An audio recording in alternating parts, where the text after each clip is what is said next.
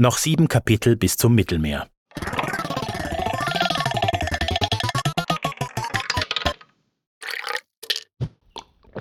Eine Sache war am schlimmsten.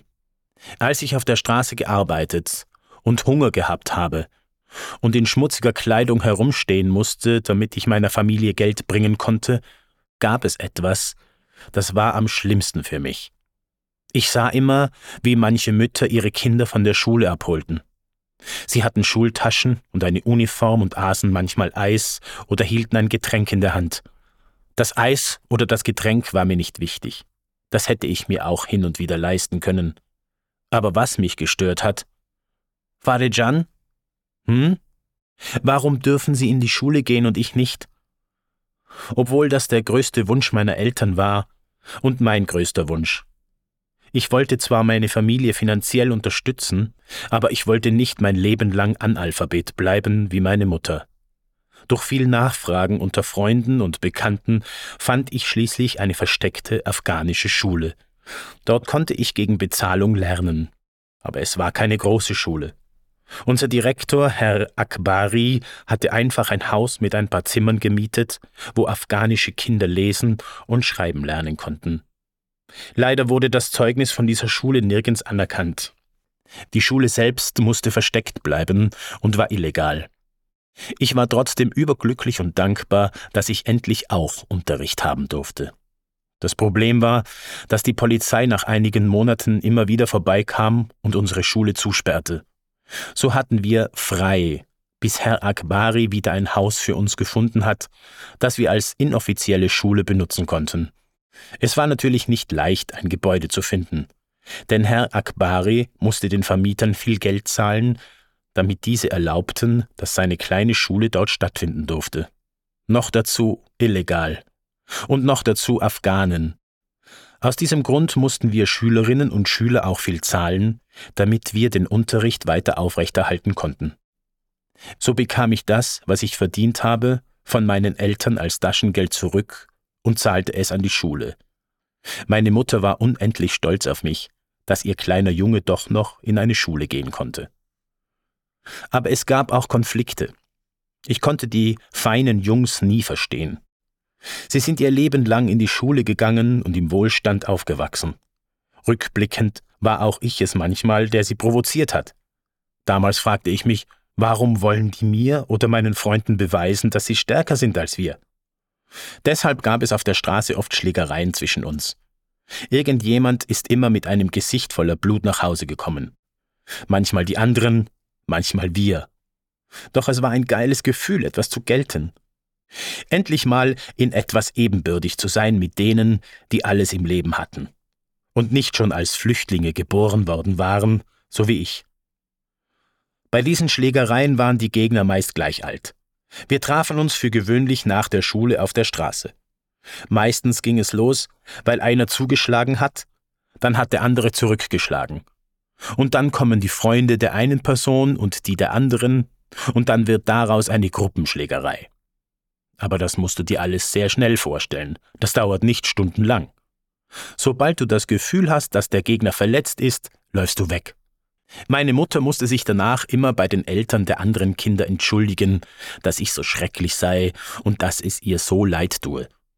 Maserat Micham, das wird nie wieder vorkommen. Je größer ich wurde, desto größer wurden auch die Schlägereien. Ich war mit einigen der wildesten Iraner der Gegend unterwegs und ständig in Streitereien in den Gassen und Winkeln der Stadt verwickelt. Dort funktioniert das zwischen den Familien. Dort rufst du keine Polizei. Dort rufst du nur mehr Leute. In gewisser Weise wirkten wir gegen die ethnische Ungleichheit. Wir verprügelten sowohl Afghanen als auch Iraner, sowohl Pashtunen als auch Tadschiken.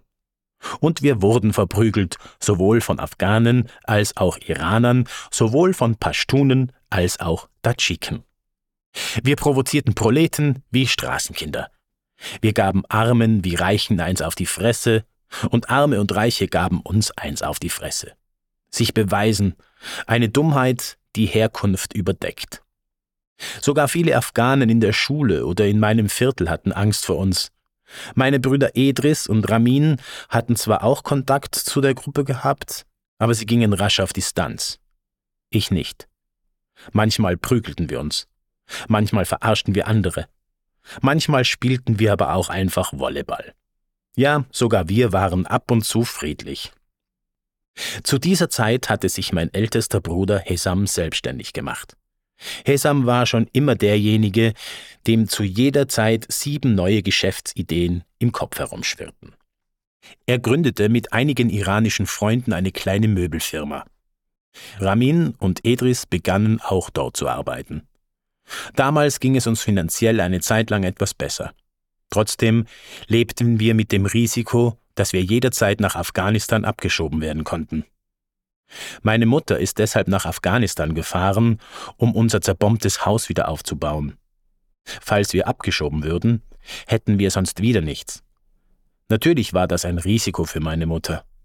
Bei unserer Verabschiedung am Busterminal weinte ich, weil ich Angst um sie hatte. Ein Mann soll nicht weinen. Scheiß drauf. Wenn deine Mutter nach Afghanistan geht, dann darfst du weinen. Zumindest war sie nicht allein. 2 entfernte Verwandte begleiteten sie. Sie hoffte, dass nach 10 Jahren schon genug Zeit vergangen war, dass die Gefahr nicht mehr so groß war und es wäre ja nur für ein paar Wochen. Mit dem Geld, das wir hatten, konnte sie dort einige Tagelöhner bezahlen, mit denen sie die halb zerstörten Wände wieder aufbaute. Wichtig war für uns, dass sie dort einen afghanischen Reisepass ergattern konnte. Das war ein Glücksfall für mich. Bei der afghanischen Botschaft im Iran konnten wir mit einer hohen Summe einen Beamten bestechen, damit mein Foto auf den Reisepass meiner Mutter dazugeklebt wurde. Dadurch konnte ich mich bei der iranischen Schule anmelden. Es war allerdings ein großes Risiko für mich. Falls jemand draufkommen sollte, dass mein Foto erst nachträglich hinzugefügt worden ist, würde ich wieder große Probleme mit der Polizei bekommen. Ich hatte Glück. Ich wurde schließlich an der iranischen Schule angenommen. Der Stoff dort war schwer für mich, aber zumindest konnte ich bereits lesen und schreiben. Obwohl ich nebenbei arbeiten musste, schaffte ich es, die Schuljahre erfolgreich abzuschließen.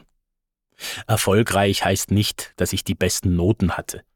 Erfolgreich heißt, dass ich nicht durchgefallen bin und 4er oder sogar 3er geschafft habe. In den 3 Monaten Ferien nach der Notenvergabe fuhren die meisten Kinder auf Urlaub. Ich ging im Sommer wieder zu Fahrradin auf die Straße und arbeitete weiter für mein Schulgeld und die Familie. Aber auf der Straße haben wir zunehmend Scheiße gebaut. Farejan war auch mit uns unterwegs eines Abends, da kam Najib mit Tabletten daher. Meinte, er habe die schon öfter genommen, die seien einwandfrei. »Richtig geil, du wirst lustig, bist gut drauf«, meinte er. Und wir? Was sonst? »Komm, machen wir!« So flanierten wir in den Park. Tramadol hieß das Zeug. Schmerztabletten. Die kannst du pulverisieren und konzentrieren. Dann hast du die 100- oder 1000-fache Wirkung, je nachdem, wie viel Geld du bei den Dealern einwirfst. Najib, Farejan und ich schluckten je eine Tablette. Warteten 1 Minute, 5 Minuten, eine Viertelstunde. Die anderen beiden waren schon high. »Ich spür nichts, gib mir mehr«, forderte ich von Najib. Ich war zu high, um die Drogen zu fühlen. Er war zu high, um mich auf die verzögerte Wirkung hinzuweisen.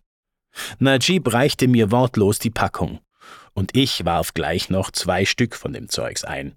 Ja, ich habe immer die besten Ideen. Um Mitternacht sind wir dann in ein Café getorkelt, haben Ab-Havic bestellt, Karottensaft mit Vanilleeis, ein klassisches Getränk in Teheran. Schmeckt richtig gut. Außer du hast vorher umgerechnet 600 Schmerztabletten geschluckt. Ich so, also ein bisschen dreht sich's schon. Magen so, alles raus, was keine Miete zahlt. Mein Ab-Havic lieferte Usain Bolt ein hartes Rennen um den Weltrekord, als es innerhalb von 9,62 Sekunden von meinem Mund über meine Speiseröhre in meinen Magen, über meine Speiseröhre aus meinem Mund sprintete. Den anderen war da auch der Appetit geflüchtet.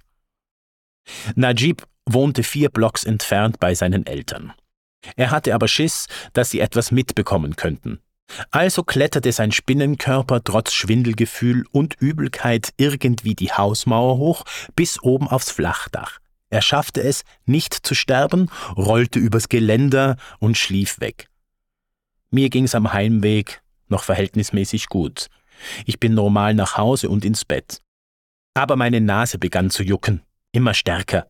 Ich hatte noch nie in meinem Leben so einen starken Juckreiz. Überall Feuerameisen unter der Haut.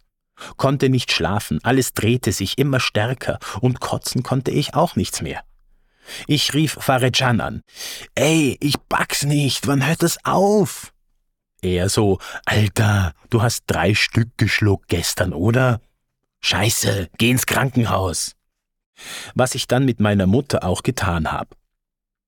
In der Ambulanz fühlte ich mich sterbenselend, es wurde immer schlimmer. Madarcan hatte ich erzählt, dass ich keine Drogen genommen hätte, aber dass so eine komische, grüne Fliege in meinem Abhavitsch war und ich sie geschluckt hätte.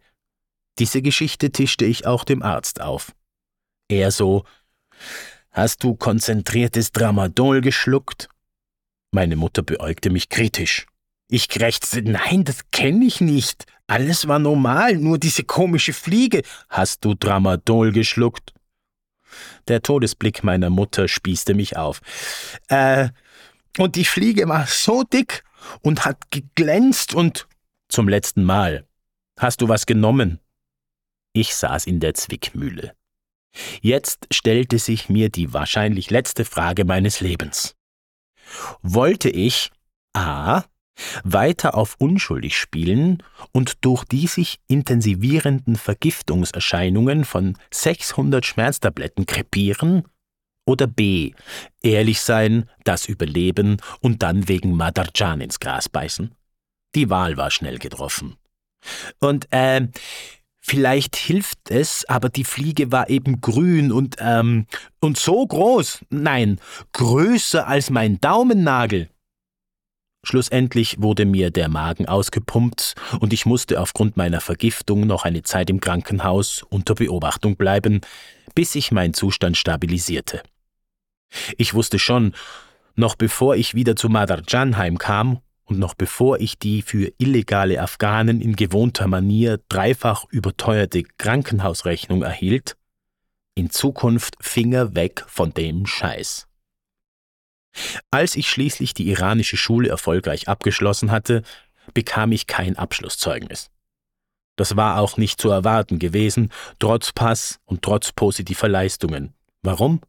Weil ich Afghane war. Das war für meine Familie und für mich eine große Enttäuschung. Zu diesem Zeitpunkt ist uns bewusst geworden, dass wir selbst mit Schule und Ausbildung nichts in diesem Land schaffen dürfen. Wir würden uns hier nie etwas aufbauen können und unsere Kinder oder deren Kinder auch nicht. Wir würden immer Flüchtlinge bleiben. Ich würde immer Flüchtlingskind bleiben. Chup e dosargoi. Der erste Zufall meiner Biografie hatte schließlich schon sein Urteil gesprochen. Irgendwo geboren werden.